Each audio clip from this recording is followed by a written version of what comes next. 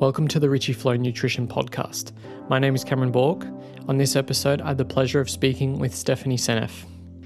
Stephanie is a world-leading expert on the herbicide glyphosate and its host of detrimental effects on plants, animals, and microbes.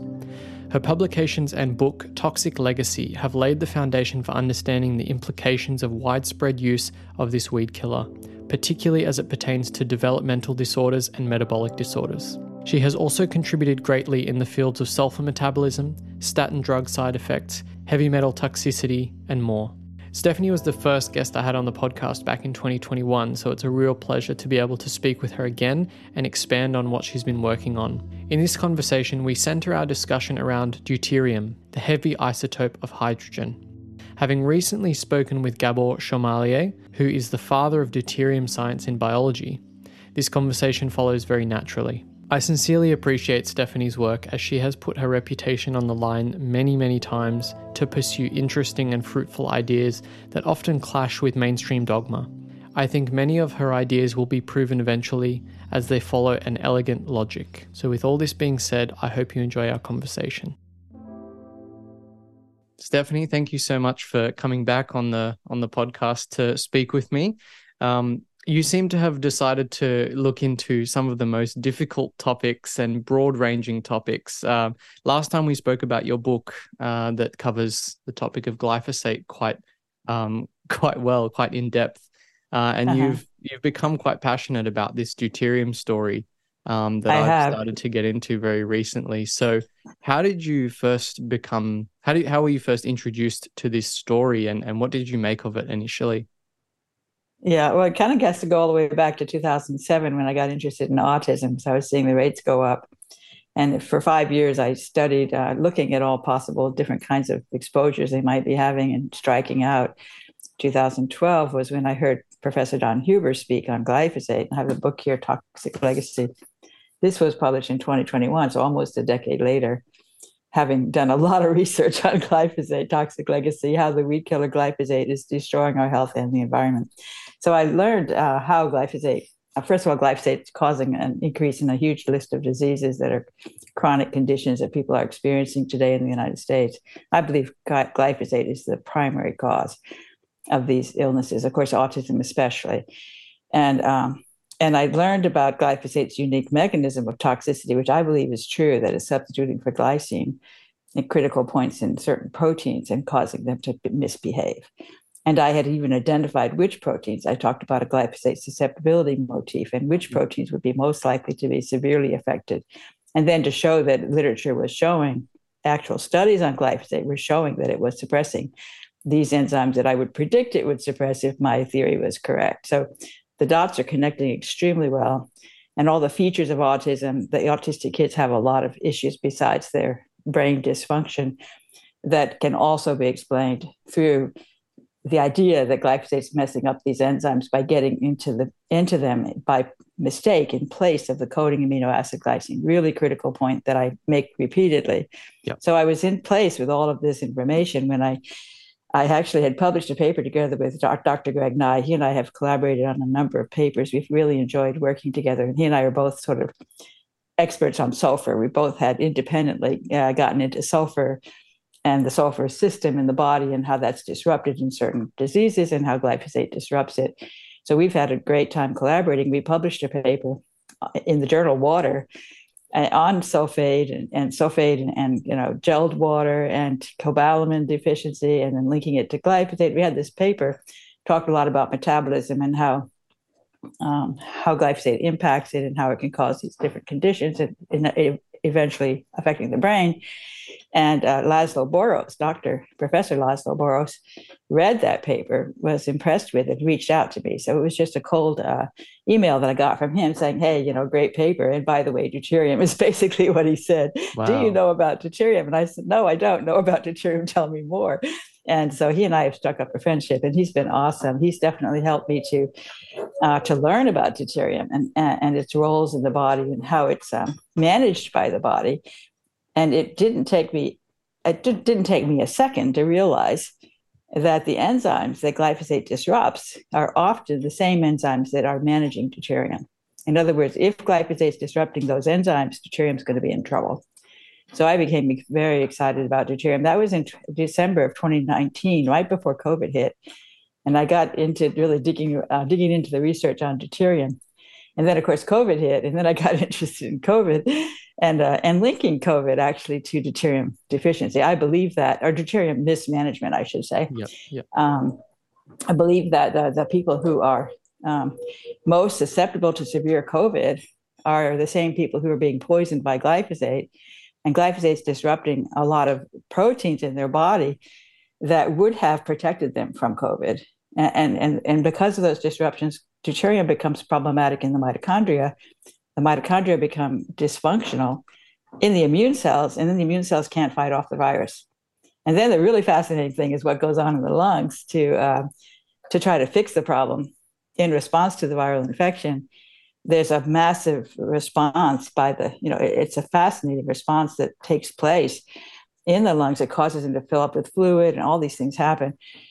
I can talk more about that later, but basically, that's an attempt, I think, to rescue the mitochondria of the immune cells with respect to the deuterium toxicity problem so that they can fight off the virus.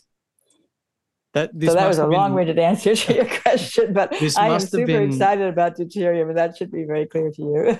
Yeah, well, I was just about to say, it must have been very exciting for you joining these dots together and having these epiphany moments where you're realizing that the things you're interested in are quite intimately connected, exactly. Or at least seem to be in a very direct way.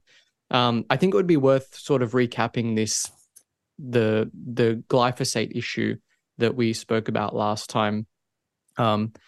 Maybe I'll just give a small rundown and you can tell me where I've gone wrong. So, okay. Glyphosate is this unusual molecule that is almost like a glycine, so an amino acid, but it's got some extra stuff on it. So it's a little bit larger.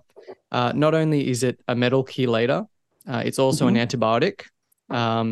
And it appears to be able to, in certain places like collagen, where it's very long and stretchy, it's able to jump in instead of glycine and interrupt the way that the proteins are folding. That's right. We don't know, I guess we don't know what the whole implications of this this glycine substitution might be. But, our extracellular matrix, all the stuff between all of our cells is made up of a lot of glycine-containing proteins. So that's right. We don't know what the implications of this might be if it turns out to be true, which I think it's, the writing's on the wall. It'd be very difficult to argue against this glycine substitution, hypothesis, if you will. So basically, we've got this water-soluble toxin in the environment. We can't get rid of it because not only do we keep spraying it, it doesn't break down very easily, and it appears to embed itself within us. So exactly. We're facing this big problem where we're not really sure what to do about this, and we're not sure to the full extent of how this is affecting us. Right. And it looks like not many people are willing to look into the problem either, because it's a big deal if you're saying, hey, this is actually hurting people really badly. Is that a decent brief summary? That's very, very good. Yes. And of course, the thing is the farmers at this point seem to be convinced that they can't live without glyphosate, and they're telling the government we can't do without it, which is really, really sad to say. We're going to be willing to poison our children, all of us, but especially the kids. It really breaks my heart to see what it's doing to the children. And we can't stop doing this because it's so essential for food production. That just cannot be true, but that's what they're saying. And of course, the industry fights really hard and claims that the chemical is perfectly safe. But there are a lot of papers coming out in the last few years that are very clearly showing evidence of damage to all kinds of different situations. So I'm excited about the recent. I think for the longest time, people didn't bother to study glyphosate because it's safe. It's sort of boring to study something that's not going to show any trouble. So they were convinced that it was safe, and therefore they wouldn't spend their money trying to study it. But now that people are becoming aware that it is toxic, more and more researchers are finding it necessary to actually do the studies and to show what it's doing. And they're finding a lot of evidence that I would say that I'm right, in terms of what's happening. Yeah, and I recently spoke to Kerry Gillam on the podcast as well, and we spoke about the class action lawsuit in America, that I believe 15 or 16 billion dollar class action. Right. That wouldn't have got hold if there wasn't at least some truth to this idea that it's Exactly. causing non-Hodgkin's lymphoma. Right. And that's just one type of cancer. This is a very narrow slice to what I think is really going on. So, Yes. and they wouldn't have conceded if they knew that it was safe. So Right. it seems to me like the writing's on the wall.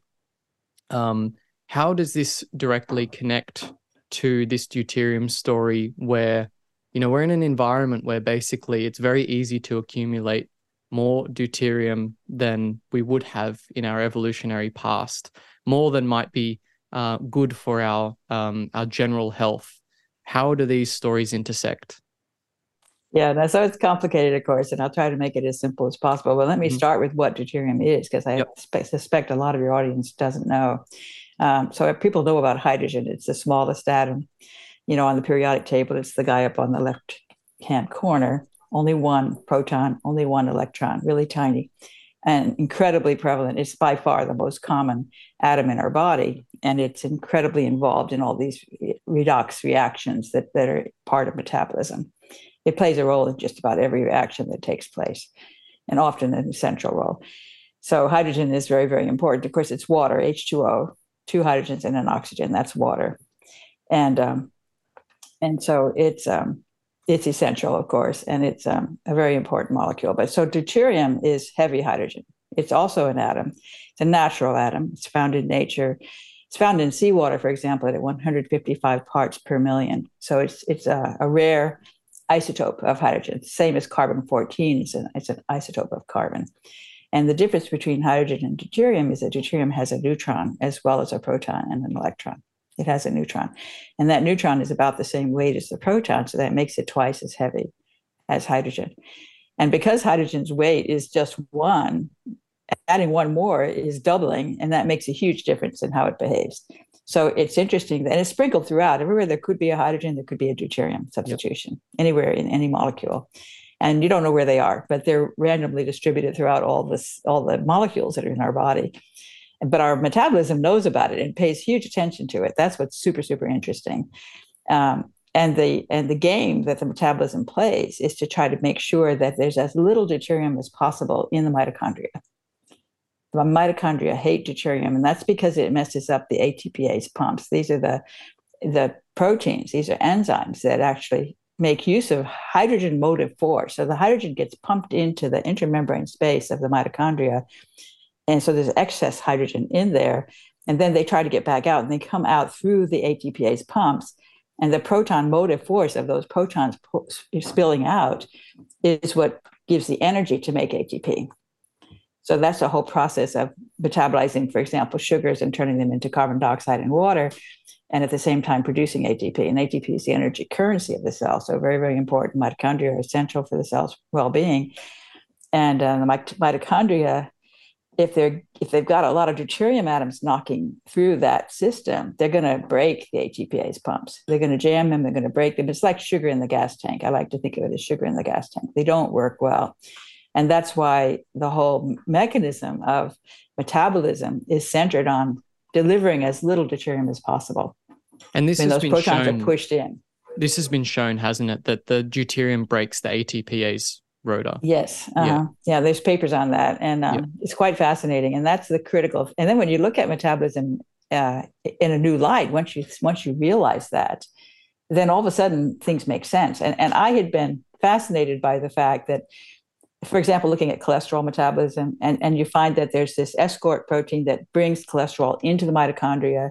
And then there are the CYP enzymes in the mitochondria that actually metabolize the cholesterol, putting hydroxyl in there, modifying the cholesterol to make hydroxycholesterol. And then the cholesterol is taken back out of the mitochondria, and then the sulfate's added to it. So I'm like, why? And you have to put the enzyme in there too. So you've got to put all these things into the mitochondria to let the reaction take place there. And then to take it back out. And it's like, why does it have to be in the mitochondria? Why do some reactions have to be there and other reactions have to be in the cytoplasm? And I got interested in that before I knew about deuterium. Right. But I couldn't figure out why it would do that. Why would it go through such effort, to to make sure that this thing is taking place in the mitochondria. Once you realize deuterium, it makes complete sense because all these enzymes, and I'm always looking, where is this enzyme acting? Where is it working? If it's in the mitochondria, it's going to be helping to make deuterium depleted water, almost certainly. It's really, really interesting. And in fact, things happen in the cytoplasm for the opposite reason. For example, glycolysis. If you know a little bit about glucose metabolism, it starts with glycolysis in the cytoplasm. And that takes the glucose and turns it into pyruvate through a complicated process that involves a lot of isomerases and phosphorylations and all this messy stuff. It's like, why is this so complicated? When you look at that system of glycolysis, it's really complicated. And the reason is because what it's doing is throwing off any kind of deuterium that happens to be sitting on that glucose. It wants to throw it off into the cytoplasm, into the water in the cytoplasm, and replace it with hydrogen. So it's actually scrubbing the deuterium out of the glucose at the same time as it's making the pyruvate. It's very clear.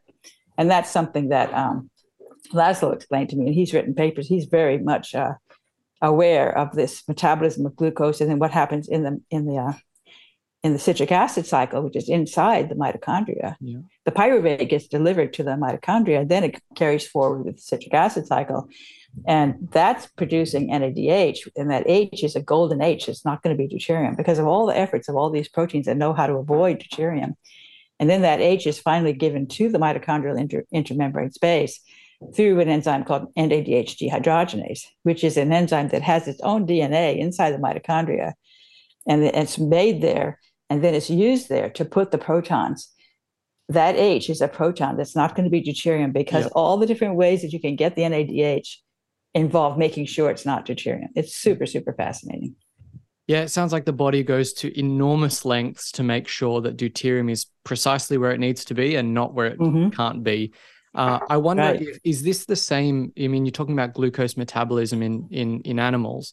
I wonder if the reverse is same in plants. I presume that, those 36 steps of photosynthesis are, the reason there are so many steps is because it takes exquisite care to make sure the deuterium hydrogen ratio is correct. And there's no deuterium. You're right. Yeah, it seems to me as though, if it's true in us, it would be true in the reverse in plants. Absolutely. And in fact, what's very interesting to me is the microbes. And I've been looking at the gut microbes, and I am just so fascinated by the gases that are produced by the gut microbes. And people get bloating, a lot of discomfort. They've got hydrogen gas, methane gas, hydrogen sulfide gas. These are all produced by the gut microbes, and people complain about bloating because their gases are not getting, what's happening is the gases are not getting turned back into organic matter as they should. And the enzymes that do that are affected by glyphosate so that they get stalled.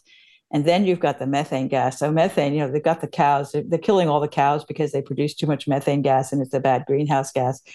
They would produce a lot less, I believe, if they were not being fed glyphosate, because glyphosate is messing up. There's a series of dehydrogenases that are able to select deuterium, hydrogen over deuterium, but also the very big trick is the gas itself, because when the hydrogen producing, so there are microbes in the gut that can take organic matter that has hydrogen stuck to it and yank those hydrogen atoms off and make hydrogen gas, H2, and then release that hydrogen gas. And that hydrogen gas is going to be really, really reduced in deuterium. I found a wonderful paper from the 1960s. Wow. Talking specifically about this. And they showed that the hydrogen gas had only 20% of the deuterium concentration compared to the hydrogen that was left behind. Wow. It's a tremendous distillation process that's able to get rid of a good part of the deuterium. Really, really remarkable. So then you make that hydrogen gas, the gut microbes do, and then other microbes take the hydrogen gas as a reducing agent. They grab carbon dioxide and they make methane. They can also make acetate, and both of those are really, really critical nutrients eventually for the host. Yeah.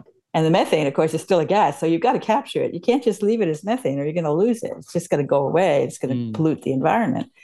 So there's other enzymes that can turn it into methanol and then formaldehyde and then formate. And you can go all the way to carbon dioxide again. So you can go all the way around the cycle, and they do this. Carbon dioxide to methane, to methanol, to formaldehyde, to formate, to carbon dioxide, the whole loop. And that looks like kind of a futile circle. But what's happening is you're grabbing that hydrogen gas and sticking it onto NAD to make NADH at the same time. You're grabbing, this is a way to get that hydrogen gas back into organic matter, NADH, ready to deliver to the mitochondria as a golden H that's not going to be D. Yeah. Really, really fascinating. And those enzymes, dehydrogenases, are suppressed by glyphosate. There's a paper on E. coli looking at enzyme effect of glyphosate on enzymes, and they found lots of enzymes that were suppressed. A dozen different dehydrogenases were listed as being suppressed by glyphosate. That's fascinating. I know Laszlo is I know he's interested in particular the enzyme fumarate hydratase. But you're mentioning that there are all of these enzymes that are not only affected by glyphosate, but are also critical in selecting particularly hydrogen nuclei rather than deuterium. Exactly. Are these enzymes a way that the body is sort of managing the deuterium hydrogen ratio? Absolutely. Right. Yeah, these dehydrogenases are very interesting because they're members of a class called flavoproteins. And I talked about flavoproteins in my book, and they have a very fine deuterium susceptibility motif at the place where they bind FAD. NAD and FAD are both able to grab hydrogens that are going to be gold, pure gold, because they're not going to be deuterium. And these enzymes, these flavoproteins, they have a very fancy mechanism that involves proton tunneling that's able to pass the proton from NADH to FAD and then finally to make water, for example. They can make deuterium depleted water. Right. And they can make it, they can turn NAD plus into NADH. They can turn NADH into water. I mean, they can do all kinds of interesting things that are going to provide low deuterium hydrogen to places where it's needed. Yeah, that's so fascinating. I guess we're in the quantum realm now. And this is something that I regret not asking Gabor, is that, we're talking about, fundamental particles, basically, yes. Which takes us to the quantum realm. And I guess our conversation existed within, the standard physical realm. Are there quantum, have you had to think about this in a slightly different way when you're looking into what is happening with hydrogens and deuteriums? Protons and deuterium. Yeah, I think exactly. So proton tunneling, is really a very special thing that is at the quantum level. And I think that is a crucial thing that these proteins are doing. It was fascinating for me to read. I've been the literature is hard. It's difficult to read these papers that talk about the chemistry and the physics of all of it. But it was fascinating to read about, I think it was the cytochrome P450 enzyme, which is another class of enzymes that have this sophisticated ability to select hydrogen over deuterium. And they actually have a hydrophobic pocket that sort of keeps water out, except that it allows a handful of water molecules in, like 12. It's like a number, a very small number of water molecules can come into that hydrophobic pocket, and they line up and form a water wire. And then the hydrogen that's released from the substrate has to work its way through that water wire to get to the product. It's really fascinating. So you can picture the water molecules, and they're being handed another hydrogen from the left. Now they've got 3. They're supposed to have 2. They have to get rid of one. So they get rid of another one that they had before. So it's like a semiconductor. Yeah, they're basically grab one, throw one, grab one, throw one. And what you end up with is not the same one that came into the system, right? Some different one comes out. But if a water molecule happens to have a deuterium and it has a hydrogen and it needs to throw one, it's going to prefer to throw the hydrogen because it's much lighter. Just think about having a heavy football versus a light one. You'd rather throw the light one. So it leaves behind the deuterium. And even if the one that came in from the beginning was deuterium, it'll get stuck. It won't make it through that wire. At some point, somebody's going to let it go, and then you're going to end up with hydrogen on the other side. So it's a really cool way to get rid of deuterium, is to pass it through a water wire like that, which is just amazing physics. It's so fascinating. Yeah, so we're kind of in this zone in history now where not only are we eating and drinking more deuterium than ever before in our evolutionary past, but we're also simultaneously poisoning our ability to regulate this deuterium hydrogen ratio in our body, which sets us up. I found it very interesting in Gabor's book when he talks about, treating cancer patients and then them saying, my blood sugars have gone low after drinking, not even changing their diets, just drinking water that's lower in deuterium. That's really interesting. And that makes sense because it's healing the mitochondria.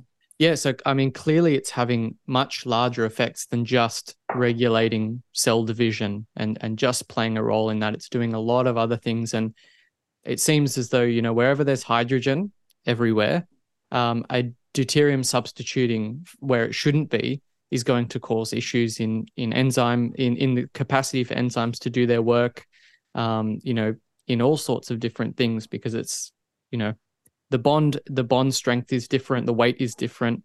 Yes. All of the chemistry is, sort of offset. It's kind of like a whole different atom by itself. Exactly. Yeah. And it's just randomly distributed, and you need to try to control it. And it's very hard to do that. But one thing that the metabolism has learned to do is to make it as little as possible. In the molecules that are going to be actively passed around and used in metabolism, get the deuterium out as much as possible. And that's what the body tries to do. So how does the body, let's say we drink a bunch of coconut water, which is high in deuterium.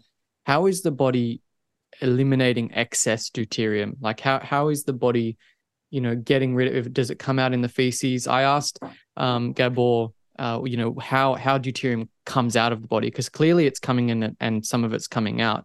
And he told me it generally is selected in the amine group. So it comes out in the urine through amine groups in urea.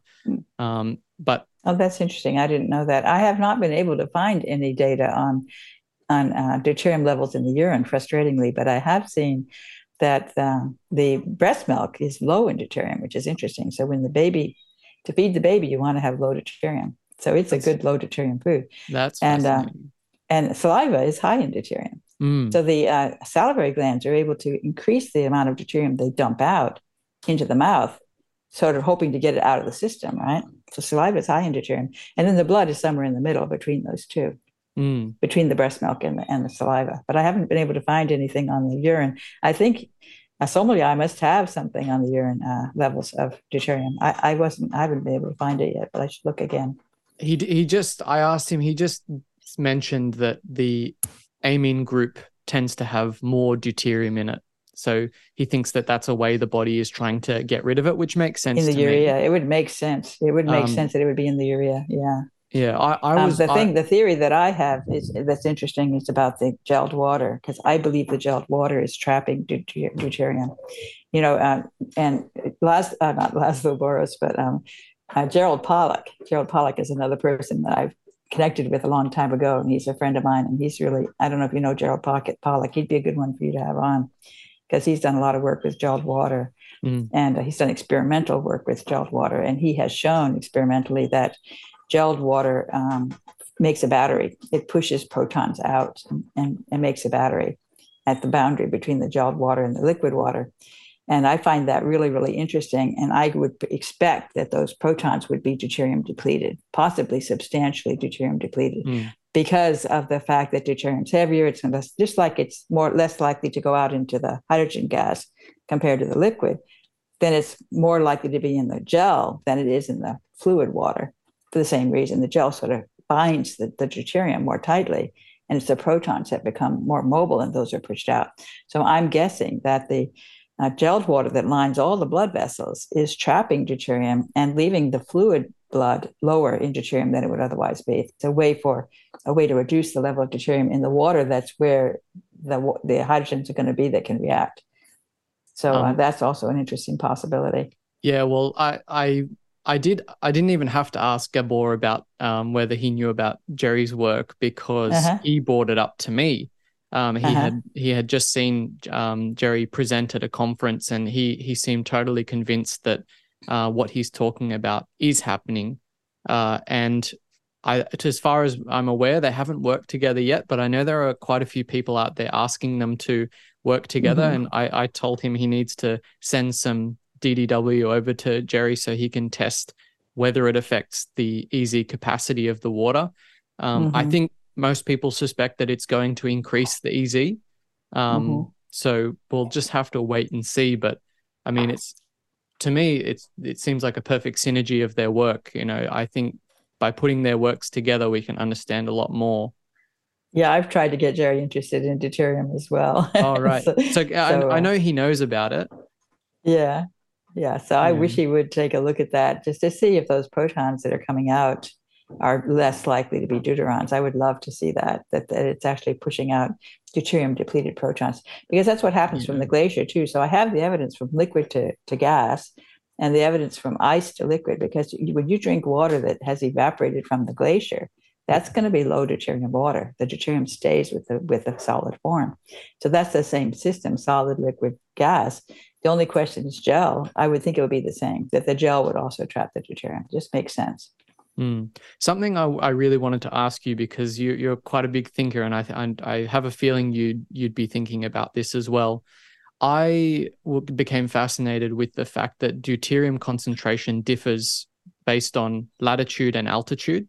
So Yes, the closer you are to the equator, the more deuterium there is in the surface water. And obviously, the further away to the poles you get, the less deuterium there is. And the higher from sea level you get, the less deuterium there is. So clearly, I mean, you're closer to the equator than myself. So your drinking water, the foods you're eating are going to be slightly higher in deuterium than further away from the equator. Do you think, and this is my idea, that there's something to do with the environment that is helping buffer the excess deuterium that you're getting on the equator? My thought immediately went to UV light, because there's more UV closer to the equator. Perhaps that's doing something to manage the extra deuterium that is coming in. That's an interesting thought. I mean, I certainly can think of an easy answer, because, light in general, of course, there's a lot more light. Light in general actually stimulates the growth of structured water in your body. It was infrared light, in fact, that was shown by Gerald Pollack in a study, that infrared light in particular could expand this exclusion zone water, which is the gelled water, by a factor of 4. Really dramatic increase in the gel and the size of the gel. And so that is also then, if it gets bigger, it's going to be able to better trap the deuterium because there's more of it. So it could be that you get more light at the equator along with more deuterium, but they kind of cancel out because the light is able to make the gelled water hold the deuterium better. I mean, that's just a crazy idea that I have right now. So it's I was thinking half-baked. I was thinking the light is also going to improve the mitochondrial function as well, which is going to produce more deuterium depleted water. So, it seems the to me other thing is that I think light triggers sulfate synthesis in the skin. I've written about that. This is another theory that I have. Yeah. That it triggers it catalyzes the synthesis of sulfate, and sulfate makes the gelled water. And I believe that autism is associated with a severe deficiency in heparan sulfate, which is the sulfated sugar that actually helps to gel the water. And so the light, I've always advocated sunlight exposure as a treatment for autism, but also as a general health therapy. Sunlight exposure, because the light can help to make the sulfate, which can help to gel the water, which can trap the deuterium and therefore improve the deuterium problem. Yeah, the sulfation, I mean, I found it very interesting when I first got into your work that you were talking about diabetes as a condition of cholesterol sulfate deficiency. So there's, the idea of it being sulfated, and I think everyone's kind of aware that UV light is very important for creating sulfate on the skin. So, which is why cholesterol levels tend to be lower in the summer when there's more UV around, and higher during the winter. So there seems to be this critical interplay between these things. I always found that fascinating that you were talking about this story when no one else talks about cholesterol sulfate. Yes, I was sort of one of the big promoters of cholesterol sulfate even before I was looking into glyphosate. That came before glyphosate. I had already identified sulfate as a problem with the autistic kids before I was aware of glyphosate. And then it fit very well because glyphosate really disrupts the sulfur system. And I talk about that a lot in my book. But some of those enzymes that are disrupted by glyphosate, that have that glyphosate susceptibility motif, many of the enzymes involved in sulfation pathways are affected in that way, have a very clear glyphosate susceptibility motif. Yeah, there's nothing that doesn't seem to affect. Yeah, I know. So, I mean, we just spoke about Jerry's work. I'm interested to know how that has impacted the way you deal with water. I mean, is there anything in particular you do with your drinking water? There's obviously a lot of debate about this whole easy thing. I know, yeah. I've seen all the footage of the the Naphion and the microspheres. It seems very obvious to me that there is an exclusion zone. Whether he's got the chemistry right, whether he's got the structure of the hexagonal, things right. There is definitely an exclusion zone. I don't think that can be argued. You can argue the details perhaps, but has that impacted the way in which you deal with the water that you drink? Do you use any vortexing devices? Well, this water is deuterium depleted. Right. So I've been drinking deuterium depleted water every day for quite some time now. Interesting. Have you noticed the difference since having it? I don't know. I'm generally pretty healthy, so I might feel like I have a little more energy, but nothing dramatic. But even so, I mean, I just do a small amount too, because I just do just this one glass, which is only 1/3. It's because I buy light water that's only 10, and then I mix it with twice as much regular water. Yeah. So it's giving me something like 100 parts per million. So it's a very small, treatment. It's a very tiny treatment that I'm doing just as a therapeutic maintenance kind of thing. So, I can't say that I've been healthy, so I guess that's good. As you get older, you always worry about what's going to be coming around the bend. So, I mean, something that seemed interesting to me when I was reading Gabor's work was that you needed to actually consume low deuterium food and water. And I thought, I wonder why can't you just fast? So it actually just seems that you have to take in food and water that has a low DH ratio so that your body can, start to get rid of deuterium and start replacing it with hydrogen. So you actually need to take in foods and drinks that have low DH ratios rather than just not eating at all. Really good point with respect to the gases and the effect of the hydrogen gas by the gut microbes, and the fact that glyphosate disrupts the enzymes that bring that gas back into organic matter. That's why you get excess methane gas in the cows, which is causing an issue of global climate change, because methane is much worse it's like 30 times as bad as carbon dioxide as a greenhouse gas. And the cows are releasing lots of methane, in part because they're not able to convert it back into organic matter that can be kept in the body. And that's because of those dehydrogenases being suppressed by glyphosate, I think. And then, of course, you get the bloating and the discomfort as well. And you see that in the autistic kids. So I think eating a certified organic diet is going to help to heal your enzymes that are critical for the process of producing deuterium-depleted nutrients that can fuel the mitochondria. So I think I like the idea of eating low deuterium foods, and some good choices are things like butter and lard and beef tallow, these animal-based fats.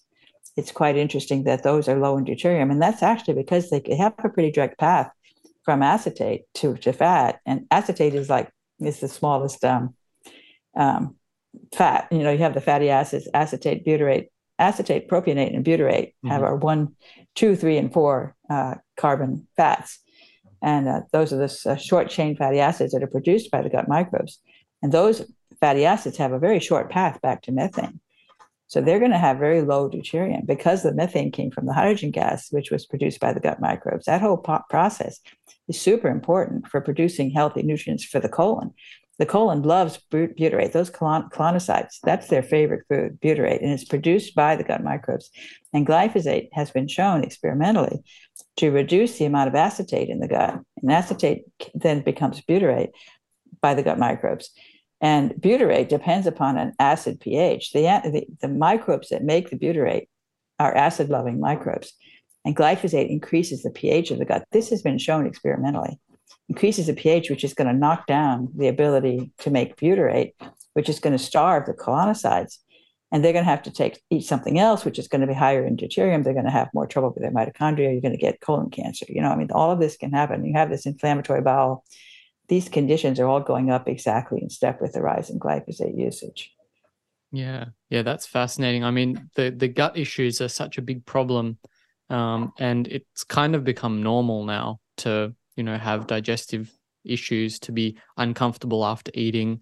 Have you, I mean, I know there are people out there who use resistant starch as a supplement to increase butyrate in the gut to help manage, food sensitivities and things like that. Seems to be very, very important and butyrate gets most of the cheer, but acetate as well is very, very important. Yes. What do you think on having sulfur containing supplements, things like N-acetylcysteine, taurine, methylsulfonomethane? Is there a risk of taking these and not being able to manage the sulfur well? I know this is something that Greg Nye talks about. Is there a risk of taking these sulfur containing supplements without, perhaps the support that's required to metabolize them properly? Yes, well, that's the problem with sulfite, because sulfite is extremely reactive, and sulfite can get converted to sulfate by an enzyme that is probably disrupted by glyphosate. Sulfate gets converted to PAPS, which is a universal sulfate donor, if you will. And that involves an enzyme that binds 2 molecules of ATP at places where they have highly conserved glycine. So those are going to be vulnerable to glyphosate. And in fact, sulfotransferases, they take the sulfate off of PAPS and they put it onto something else to make, for example, cholesterol sulfate. And autistic kids, there's a recent study that showed that autistic kids had severe deficiencies in sulfotransferases. That's the enzymes that put sulfate on things. And that's why they end up with deficient heparan sulfate. They showed in the brain, these same autistic kids, they had more post-mortem analysis of the brain of the pituitary gland and showed severely low heparan sulfate in the brain of the autistic person. I'm not sure that they were all children who had died. So, and then they also showed the heparan sulfotransferase was deficient in these autistic people. So they showed both phenol sulfotransferase in the gut, phenol sulfotransferase in the blood, and heparan sulfotransferase in the brain were all severely underperforming in these autistic kids compared to the controls. Really striking. And I think glyphosate is causing that. Glyphosate is messing up sulfotransferases. They have a very beautiful glyphosate susceptibility motif. So I can find enzymes that are associated with diseases that then I can look at them and say, yes, this is an enzyme that would be expected to be affected by glyphosate. And in many cases, I can find studies that show that it is. So I'm really connecting a lot of dots when I say these things. I think it's quite interesting to look at the chemistry and to look at the autistic kids and to sort of figure everything out from different directions and looking at the actual protein and the sequence and to see that that's going to be susceptible to glyphosate.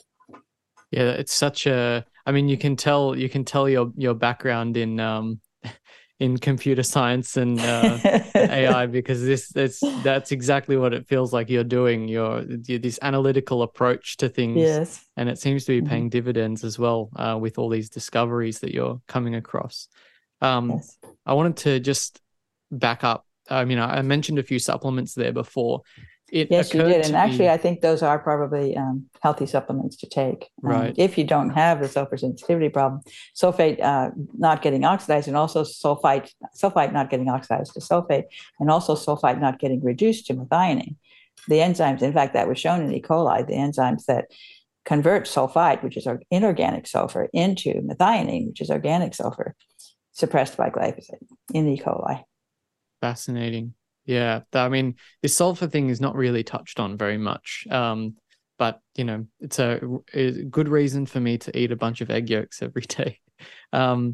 So this supplement, it got me thinking that supplements don't vet the amount of deuterium or where the hydrogens are coming from in the substrates of the supplements. There's all these things out there. Makes me think of things like NMN. Which is getting a lot bigger at the moment. If that carries more deuterium residue than would normally come, through the natural way of producing NAD in the body, is there a possibility that we're getting NAD in the mitochondria that has deuterium in it when it shouldn't? Right, I know that is a big worry, and I'm interested, for example, in melatonin. A lot of people are taking melatonin. Melatonin is very interesting because it's derived from tryptophan. Yeah, and it actually is tryptophan packed with an extra methyl and an extra acetyl attached to the tryptophan. To the serotonin, sorry. Serotonin comes from tryptophan, and then the Yeah. serotonin gets an extra methyl and an extra acetyl attached to it to make the melatonin. And that methyl and that acetyl are both going to be very low in deuterium because of the way the body hangs on to those and passes Right. those around. So melatonin has these two wonderful things attached to it, methyl and the acetyl, that then get metabolized in the mitochondria to deliver the protons. And so if you take melatonin, I've been trying to figure out, I start digging around the patents to see how are they able to make melatonin in the chemistry lab, and is that what they're selling? Because that'll be cheaper. They don't have to harvest it from some biological organism, right? Mm. When they It's sell all melatonin, synthetic. that's what I was thinking. Mm. And that means it's probably not going to have those benefits. It's going to just have the normal amount of deuterium that anything has, which means that it's also just deceiving the body, because when the body sees melatonin, it's thinking in a way that, oh, yeah, this is great stuff because this came from this process. We know it's going to be healthy, but it's not true. That So is I think you have to fascinating. worry about that with all of the nutrients that we're taking as supplements. Yeah, because most of them are synthetic. Even amino acids, they're not Yeah. naturally derived. So there's no Glycine is another one, regulatory by the way. process. Glycine, the glycine cleavage system. Yeah. Glycine is a good source of methyls. It can produce the methylene tetrahydrofolate, which has Yeah. that, and the methylene gets converted to methyl tetra, and that methyl gets guarded with its life, right? It's passed all around, put onto the DNA, the whole methylation pathways. To me, that's a process of preserving those beautiful methyls. You trace them back to low deuterium from the way that those molecules were made. The methyl comes directly from methane, and then it becomes methane thiol, and then that attaches to an organic matter to make methionine. And now you've got that methyl that's beautiful because it has a short path back to the hydrogen gas, beautifully low in deuterium. And then it hangs onto it and passes it around with this tetrahydrofolate, and then dumps it into the DNA and attaches it to proteins. I mean, it's kind of thrown around all over the body, right? All these methyl groups. Yeah. And it's really fascinating with the DNA. And I was suspecting this, and I finally found papers that show it, that the DNA methylation, do you know how the methyls are removed from the DNA? No, I don't. It's hard to find the literature, but I found a great paper. The paper was talking about the fact that these enzymes that do it have a strong deuterium kinetic isotope effect, which means they know how to choose hydrogen over deuterium. Right. On top of that, those methyls are already low in deuterium. And what they do is they take the hydrogens off of the methyl one by one. They basically go through that same cycle that I told you about with the methane, the methanol, the formaldehyde, the formate, the carbon dioxide. They do all of that while it's still attached to the DNA. It's really remarkable. And Wow. what they produce is succinate. They produce succinate from alpha ketoglutarate, which is amazing because succinate is able to deliver two high quality protons to the mitochondria. It's a critical enzyme in both the citric acid cycle and the oxidative phosphorylation. It's the only enzyme that participates in both of those parts of the mitochondrial role. And it delivers those two protons into the intermembrane space, which are going to be really low in deuterium because they came from this process with these methyl groups that were attached to the DNA. So I think that DNA methylation, part of what it is a storage form of high quality methyls that have low deuterium. That's fascinating. It's, I hadn't really thought about that, but there are a lot of people out there who use supplements for methyl support. And as far as I'm aware, they are synthetically made, and these checks and balances are not are not existing in those. I use methyl support as well, so it's got me thinking. I wonder how that affects this methylation pathway if the checks and balances for deuterium are not present. It's fascinating. yeah, it was something that I initially, very quickly started to think about the supplements and whether, and the difference between natural and synthetic is going to be huge if there is, in fact, this notion that the natural is going to be very low in deuterium. And I think that's true for the Yeah, methyls, definitely. especially, and also the acetyls. Both of them are passed around. Yeah. And that's another thing that I was fascinated by for the longest time. Why does the body want to stick all these methyls everywhere?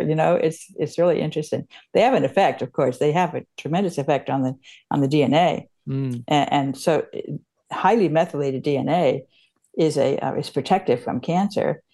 And when the DNA gets hypomethylated, that's when you have a risk of developing cancer. But then in cancer, it's able to actually selectively methylate critical controllers to influence certain proteins to be expressed that are oncogenic that can start to cause the cancer. So there's a whole complicated process. It's amazing intelligence in the biology. It's just mind-boggling how much intelligence there is there, as Yeah. far as how it knows what to do when. And I think that cancer cells are able to help the body improve the body's deuterium situation in a way by sacrificing themselves. Cancer cell, I've been studying a lot about the cancer with respect to deuterium, and I'm really making headway on that. It's quite fascinating. For example, the cancer cells, they have mitochondria that might even be working fine, but they don't use them to make ATP. They rely on huge amounts of glucose, and then they convert the glucose into lactate. And when they do that, they take an H off of NADH and they stick it onto lactate. And then they send the lactate out to the world because they just throw it into the circulation. The rest of the body, the brain can take up that lactate and it can say, thank you very much for that beautiful proton that you delivered to me that came from NADH that I know is going to be depleted in deuterium. So it's actually providing the body with deuterium depleted fuel. The cancer cell is, and then it doesn't use its mitochondria, so it can afford to have the mitochondria be sick because it's not really using them to make ATP. It doesn't depend as much on having low deuterium in the mitochondria because it's not using them for that purpose, which makes it less susceptible to deuterium damage. So it's more like a protective mechanism, which is what kind of what we see in a lot of diseases, is that the protective mechanism is good for a short period of time, but not for a long period of time. It can't last forever. It's sort of pitching in to try to help salvage the situation, but at some point it's just things are so bad that nobody can fix it. Yeah. And I think when you treat cancer, when you remove a cancer, now you've lost the protection that the cancer was providing, and then you get things like a bad immune system. Your immune system gets harmed. The immune cells are actually going in to the cancer, and they're not. If there's a problem with the cancer, the immune cells are not actually removing the cancer like they should. That's because they're sick. They have too much deuterium, but the cancer is helping them to fix themselves, just like the virus is helping them to fix themselves in the lungs. And eventually, hopefully, those immune cells can actually get repaired by virtue of hanging out in the cancer environment and benefiting from what the cancer cells are giving them. And if they can get repaired, then they can go ahead and take away the cancer. So it's kind of a race against time to try to get that immune system in shape, good enough shape to be able to clear the cancer. And they won't do it unless the immune cells are healthy, and they won't be healthy unless they get rid of their deuterium, which the cancer cell is helping them to do. So it's really, really interesting. But it can only go so far. If you've got so many poisons, you just can't get to where you need to be. Yeah, that connects like really, really well with, why the deuterium depleted water seems to be so effective for cancer. I mean, that story meshes perfectly with what you've just spoken about. So yeah, I mean, the more you think about it, the more the body is just trying to go into self-preservation mode with the resources that it has. Exactly. With all kinds of diseases. But we just view it as the body's made a mistake, which generally is the wrong way of looking at it. You're right. It really frustrates me with the industry, because what they do is they sort of see a protein that seems to be out of whack. There's like it's doing something that looks like it's bad, and then they'll find a drug that can keep it from doing that. Right? They'll poison the protein so it can't do that, and they somehow think they've succeeded in accomplishing something good, but they haven't, because I think all the reactions that the body has are sort of alternative plans for how to cope with the situation. And it's really the poisons that have messed things up, or the lack of certain vitamins and minerals, all the different disruptions that we have because we're not eating well. The body is doing the best it can to cope with it. And when we knock out certain enzymes, we're hurting the system that's trying to help, I think. And that certainly has to do with statin drugs, killing the ability of the liver to make cholesterol, which I think is a terrible idea. Yeah. Do you think that these prion diseases, like these tau tangles in neurodegenerative disease, these are protective mechanisms? Yeah, that's a really interesting one. I've been studying them a lot actually lately, because I want to connect it to deuterium. I really badly want to connect it to deuterium, and I'm trying to figure out how to make that work. And I'm suspecting perhaps that there's all these protein misfolding diseases, these interesting proteins that fold in a certain way, and they do perform very important things for the body. But then they can trigger this kind of misfolding. They go from alpha helix into beta sheet form. For example, the prion protein, right? It forms these beta sheets. and totally different structure that kind of locks up into this tight hydrophobic, pile that possibly I think traps deuterium. This is what I'm working on as a possible theory, that when there's too much deuterium in the cell, it triggers these proteins to misfold in this way, but at the same time to sort of suck deuterium out of the cell. That's a hypothesis that I'm working on. It could be completely bogus, but I'm trying to make that work. So, because I do believe that I'm kind of believing that everything has to do with deuterium at this point. I just see it so clearly. Even the cholesterol, metabolizing all the hormones. When you look at the hormone system, I mentioned the tryptophan going to serotonin, going to melatonin. There's also dopamine. These all come out of the shikimate pathway, which is the pathway that glyphosate famously disrupts. So you have trouble with the supply of these essential aromatic amino acids that are precursors to the neurotransmitters. But the neurotransmitters, I've been looking at all the enzymes that modify them. Really fascinating, because these enzymes are typically enzymes that are able to select deuterium, hydrogen over deuterium, and enzymes that extract hydrogen from the molecule and make water. That water is going to be deuterium depleted. And these enzymes work in the mitochondria. So everything is looking right to say that the hormone system, these neurotransmitters, not hormones, neurotransmitters of dopamine, serotonin, melatonin, what's the other one? I'm losing adrenaline, right? It ultimately becomes adrenaline. Dopamine turns into adrenaline. And all of those steps are delivering deuterium depleted water to the mitochondria. Yeah, that transform those into those other things. So it's really, really interesting. One of the reasons I got so interested in this deuterium story was because it seems about as foundational as you can get. The ratio of deuterium to hydrogen, you can't get much more foundational to that in biochemistry. I mean, it's there. It's always been there. It's been there for way longer than we have. And it seems to affect all higher order beings. It doesn't seem to affect single-celled prokaryotes. It's interesting, isn't it, that the microbes can survive on high deuterium? I'm so fascinated by that. Which also makes me wonder if the microbes are able to kind of extract the deuterium out of the body. I do think the viruses can. In fact, I read papers that showed that viruses actually bind the RNA, and the RNA viruses bind deuterium. Really interesting. So they could be trapping deuterium too to help to support the body's need to get rid of it. That seems like a decent segue. I don't know if you'll be able to give great answers, because I don't think we have great answers for these questions, but you got very interested in, during COVID. I mean, it's good we can sort of look back on that last few years with the benefit of retrospect now. What is a virus? It seems, I'll ask this first. Do we understand viral illness? I don't think so. Yeah, I don't think so either. Yeah.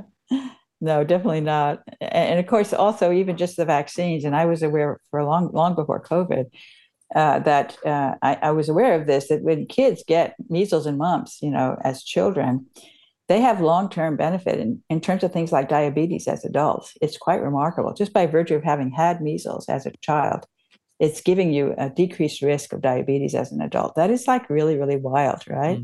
There's something that was done with that infection, I think, that greatly improved the health of your immune system. So I think the viruses are necessary. I know that things like having natural chicken pox protects from certain cancers quite robustly as well. It seems like these childhood illnesses are a rite of passage for the immune system, in a sense. It is training and curating the functionality of the immune system. And when we prevent that from happening, we don't know what the consequences of that are going to be. I mean, we're in at a time when, autoimmune diseases are higher than ever. Yes.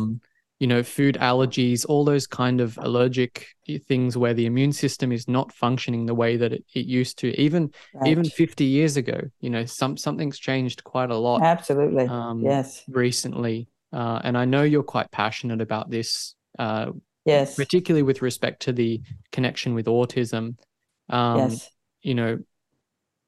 What have we got wrong with this viral illness story, do you Yeah, think? I think everything. I mean, I've definitely reached the conclusion. It took me some time. I have to say, my kids were vaccinated on schedule for the most part. I got suspicious of the vaccines just when my youngest child was sort of finishing up his program, and Yeah. I got him to avoid his last shot. So, but Right. I wasn't waking up until after my kids were grown. Luckily, my kids were grown before everything, got bad, because it Yeah. was before the 1986 law that was passed that allowed the companies to get a get out of jail free card, basically, that if their vaccine kills the child, it's no problem to them, which is really, really frustrating. And after that, all these vaccines were rolled out. Today's kids are getting completely overloaded with the vaccine agenda. It just breaks my heart. And I think it's really ruining their immune system and accelerating the aging of the immune system. And I got very interested in the thymus, and the thymus in the child is very important at the early. The thymus is this gland that is at its biggest when you're born, basically, and it does a lot of work in the first year or two of life, Mm. learning about all the different, which cells are your own cells and which ones are foreign, and developing which proteins, looking at the proteins to see which ones are natural human proteins, which ones are not, to learn not to attack the human proteins, but to make sure to watch out for these foreign proteins, and get all this training in the thymus. And I did actually a deep dive into the immune system in the process of writing a paper about the COVID vaccine, which I find very, very dangerous. And we found some really fascinating things about. We've got a paper that's we're still struggling to get it published, but it's Right. got a very interesting take on the immune system and the thymus in particular, and what happens with the shots, because the COVID vaccine in the muscle, it's got these nanoparticles, and the muscle cells take them up and start making this spike protein, and they release exosomes that contain, basically, it's almost like a naturally generated transformation of the vaccine into these lipid particles that are produced by the cell, that can contain the spike protein and can also contain the spike messenger RNA. So they can be distributed throughout the body from the muscle cells. And then especially the spleen is where all the action takes to develop the immune response. And then those dendritic cells, it turns out that some of those dendritic cells that have been transfected with them, because they come into the muscle, they pick up the vaccine, they're also making spike protein, they're in a mess, and they go into the immune system, they go into the lymph system and make their way to the spleen, and they're trying to tell the B cells and the T cells, hey, get some antibodies to this stuff is really bad. But some of those dendritic cells that have been activated by that spike protein actually go back to the thymus. This is so interesting. I read papers on this. They go back to the thymus. And in the thymus, they're now going to start releasing spike protein, because they're still making, it's got that messenger RNA, they're still making spike protein. And that spike protein is going to affect the thymus epithelial cells, which have the ACE2 receptor. They're going to pick it up. They're going to pick up the spike protein. It's going to make them sick. And when you make the epithelial cells of the thymus sick, you get thymic involution, and that is aging of the immune system.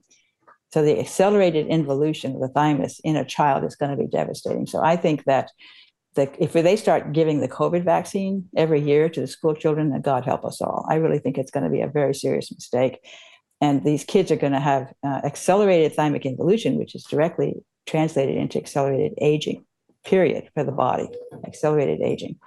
So I think it's going to decrease the lifespan of these kids that are getting exposed to this. If it happens every year, they get another COVID vaccine, it's going to be, I don't want to think about it. Yeah, that's sort of been my approach too. I haven't looked into this very much at all, because it's quite overwhelming to sort of try and take in and understand. Are there things that you think people could do to prevent any of the untoward effects of these shots? I know. Yeah. I have friends, who are naturopaths and who are trying to figure out how to treat long COVID, which is really the same thing as vaccine injury syndrome, Yeah, I would yeah, say. yeah. And, and there's all these kind of antioxidants that you can take, interesting phytoproteins that are made by the plants. There's a lot of plant-based molecules that are quite fancy antioxidant molecules. I mean, I can think of things like resveratrol and curcumin, these are examples, but then there's a whole bunch of others that these people know about that they recommend. Lutein is one that I've got. One of my friends is very excited about lutein, which is found in egg yolk. And he thinks that it's a really healthy molecule to help fight the COVID problems. And of course, I would say lots of sulfur-containing foods, lots of sunlight. These are all the things that I think will keep you healthy. Stay away from glyphosate, eat organic diet. I think and soaking in Epsom salt baths is another one that I like. Soaking up the sulfate through the skin instead of relying on your gut microbes to do it for you, because they get messed up by the glyphosate. Yeah. So, kind of buffering up your sulfur system, because I think that's really important too for the lysosomes. The lysosomes need the heparin sulfate to be able to break down cellular debris. And so part of that is to be able to break down the viruses. You've got to have working lysosomes. And the lysosomes are getting hurt by the glyphosate and the other chemicals that we're exposed to as well. So you sort of have to just eat a very healthy diet, all natural whole foods, organic, home cooking, lots of fermented foods, lots of sulfur-containing foods. I don't like a vegan diet. I think you should be eating animal foods, especially animal-based fats like butter and lard. So that's kind of my program, is just living healthy. Of course, getting some exercise, getting outdoors, walking the beach if you happen to live near the beach. So that's kind of my formula for health, and it's worked well for me. So the foundations. Mm-hmm. Yeah. In the email you sent me briefly after we teed this up, you mentioned something about aldehyde dehydrogenase, and you linked an article that talks about something commonly known as the Asian flush. Yes, when you get a flushing of the skin. Yes. Can you give me a bit more information about what is possibly going on here? I think you linked it with deuterium dynamics as well. Yeah, that's right, because that's one of those dehydrogenases that are suppressed by glyphosate. And it's a very important enzyme in the liver for detoxifying alcohol. So ethanol is actually a really good fuel, especially if it comes from the microbes. Ethanol is going to be low in deuterium. And you metabolize it to acetate, acetyl coenzyme A, which goes straight into the mitochondria. So it's like sugar. It's a really good food in that respect. But the trouble is that ethanol gets turned into acetaldehyde by a dehydrogenase. And then acetaldehyde gets turned into acetate by another dehydrogenase. And those dehydrogenases are going to be susceptible to glyphosate suppression, which means that the acetaldehyde is going to build up. And it's kind of like formaldehyde. It's actually sort of a cousin of formaldehyde, because formaldehyde is the one carbon alcohol that's gone into this aldehyde toxicity state. And the acetaldehyde is the same thing at the 2 carbon level. Ethanol is a 2 carbon alcohol. And methanol is a 1 carbon alcohol. Methanol is really toxic. That's because it becomes formaldehyde. And formaldehyde is like an embalming agent. Glyphosate has been shown to upregulate an enzyme that plays a powerful role in detoxifying formaldehyde. That's because formaldehyde is showing up in high concentration. The gut microbes make it all the time, but then they metabolize it right away to formate, and that keeps it from being dangerous.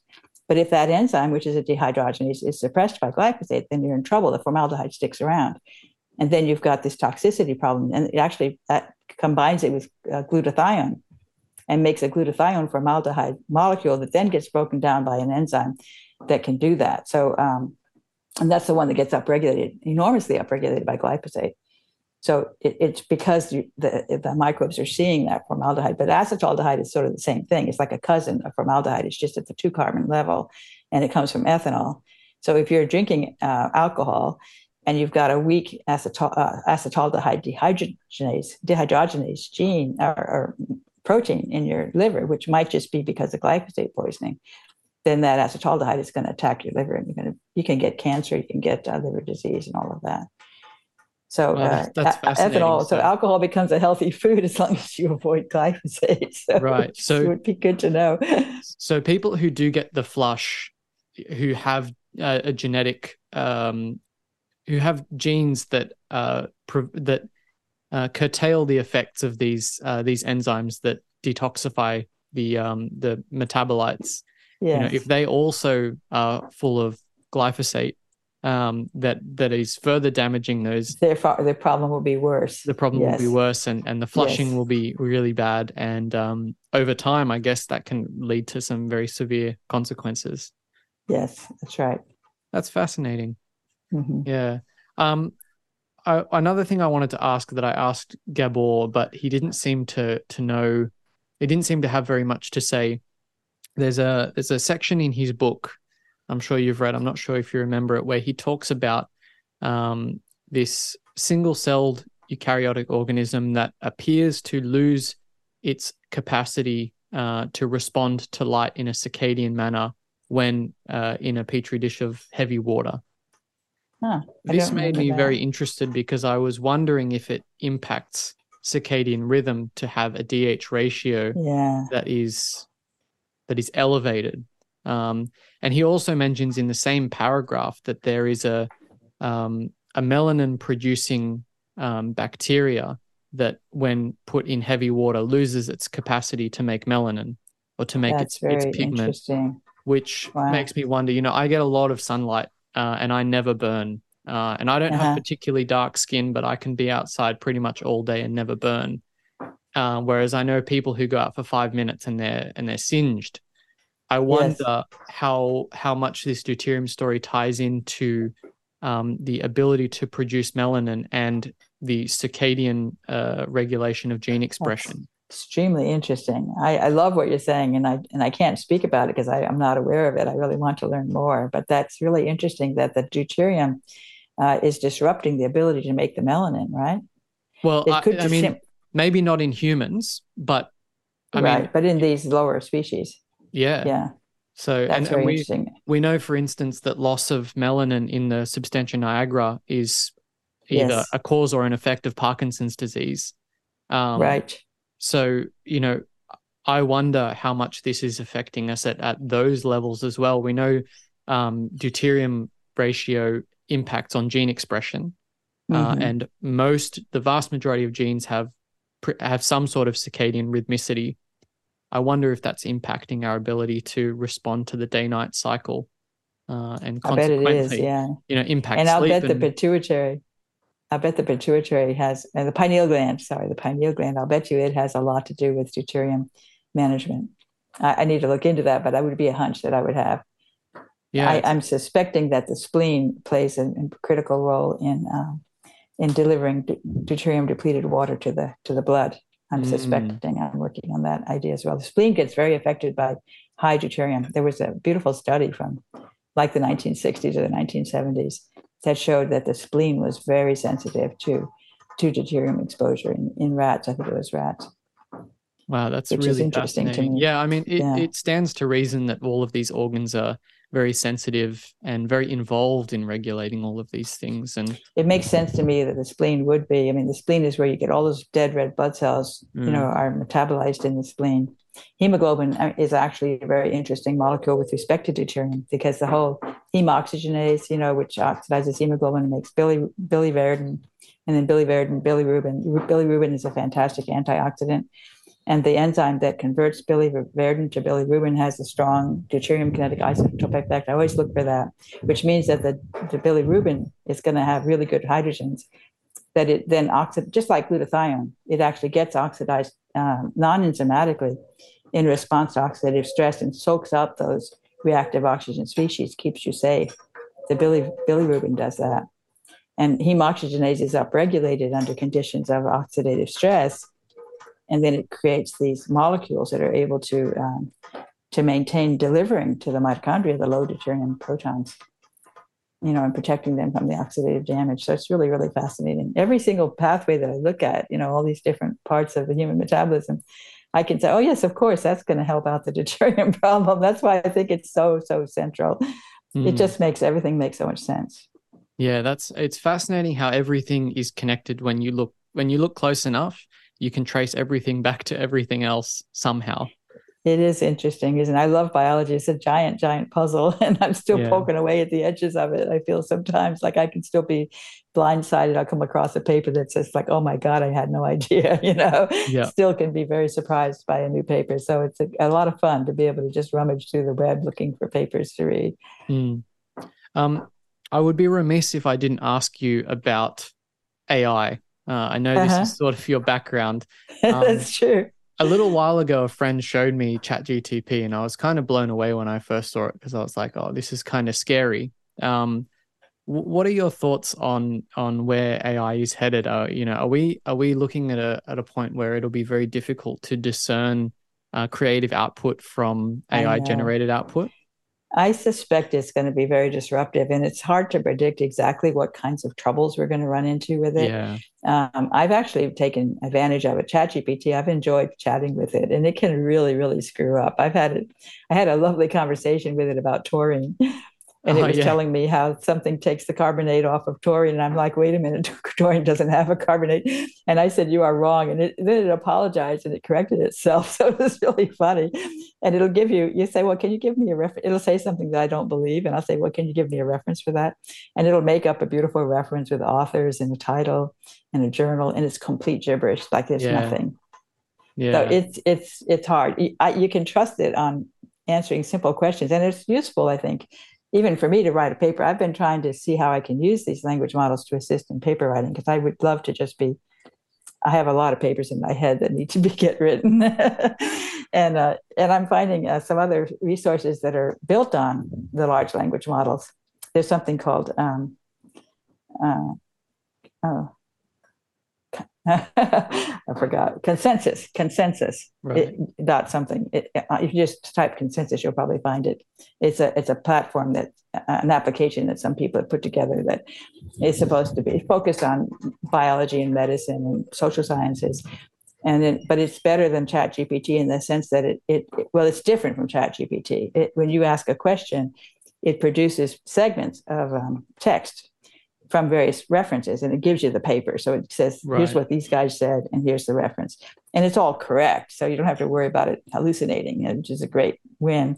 And it gives you these papers. So, for example, I can find some interesting papers on a topic that I'm wanting to learn more about by asking consensus. And then it'll pop up these papers, and I can rummage through them and find one that looks, grab it. And then another one is Scriv, SCRIV.ai. That one requires a little bit of effort because you can actually upload into the application your own set papers.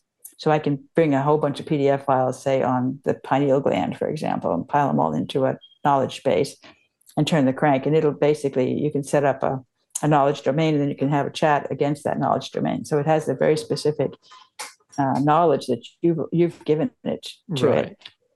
And you can ask questions about that, and then it acts like ChatGPT in terms of answering the questions, but then it gives the link to the paper and the page on the paper where it found that information. And that's always correct. So it's like a ChatGPT on steroids, where you can specify exactly the papers you want it to look at.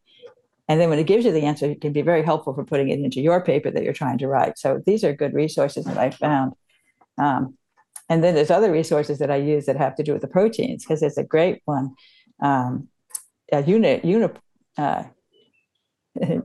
Shoot. There's too many to remember. Uniprot, UNIPROT, I think, Uniprot. I don't know if that's right.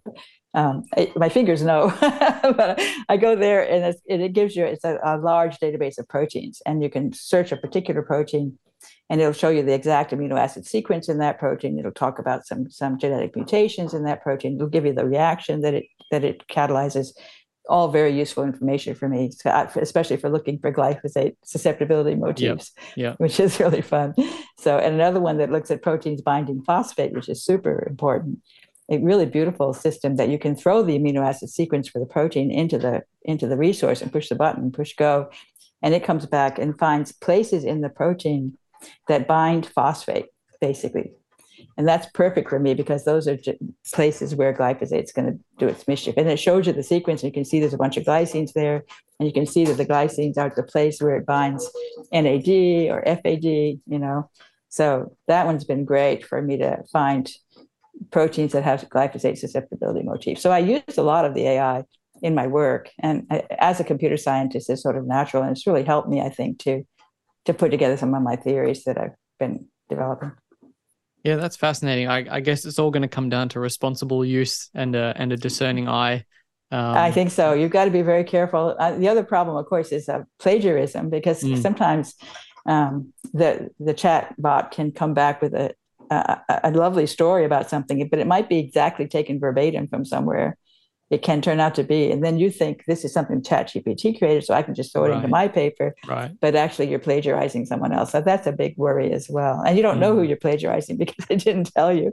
So that gets tricky too. Yeah. Oh, that's fascinating. I always wondered how you found all these glycine substitution motifs. It's been great to have these resources available on the web. Awesome. What are you looking forward to looking into in the future? I mean, it's been about 2 years since we spoke, and you seem to have done well more than 2 years worth of research. So what's sort of next on your list? What are you excited about? Oh my, yeah, I've got many different possible papers in my head that I don't have time to write. And I'm collaborating with these people. It's been great actually but it's hard to pull together a paper actually that's coherent on a particular topic. So I have a number of topics in mind that I'm hoping to churn out papers on. Taurine is one. Just on taurine and its health benefits and why, and then also introducing deuterium. I really want to get a paper out, my first paper out on deuterium. I have not published a peer-reviewed paper on deuterium. I've got so much information in my head. It's kind of overwhelming to know even where to start. And then, of course, there's so little known about deuterium that it's going to be very hard to find reviewers. So, and I think the mainstream is going to want to reject it because there's no interest. I mean, I'm really concerned about whether I'll be able to pull that off. But I do want to write about deuterium. I want to write about taurine. I want to write about cancer and how cancer tries to solve the deuterium problem. Of course, autism is still of interest. And we're working right now on another paper, basically, a paper linking autism or expressing the concerns about the COVID vaccines for autistic kids or for inducing autism in children. I really want to. We're trying to figure out the science there right now. And that's going to take a while. So. And I mentioned the one on the immune system, which is under review. So I'd love to see that paper published, but it's very hard to get these papers published, as you might imagine. Yeah, because, I can imagine. Mainstream doesn't want to hear about it. La, la, la, la, la, Yeah. They don't want to know. So that's been a challenge. But yeah, I've got a bunch of things in mind. I might even, I dream that I will write a book about deuterium. I'd love to do that. But I need to have enough time. Time is kind of a problem. So, yeah, well, it sounds like you've got plenty of ideas to work with. And I look forward to hearing them, particularly after they've been peer reviewed and published. That would be ideal. I'd rather them not go by the wayside and never get published. So yeah, I look forward to reading them and keeping in touch with you.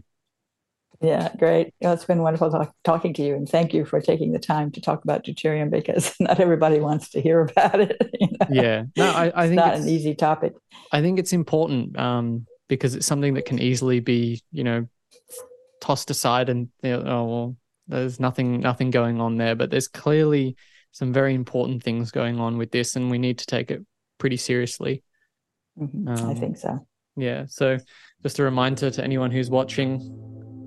Your book, Toxic Legacy, still one of my favorites. Okay. So looking forward to the next one. Thank you. Yes, I hope I can pull that together. Yeah. That would be great. Thank you so much for listening. I really hope you enjoyed this one.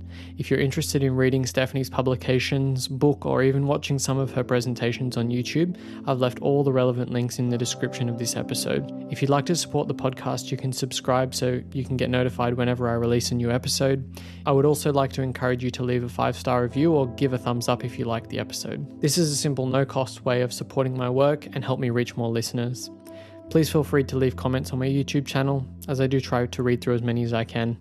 I've also put links to all my social media platforms in the episode notes if you'd like updates about the podcast, information about health, or if you'd just like to reach out to me in general. So thanks again for listening, everyone. Take care.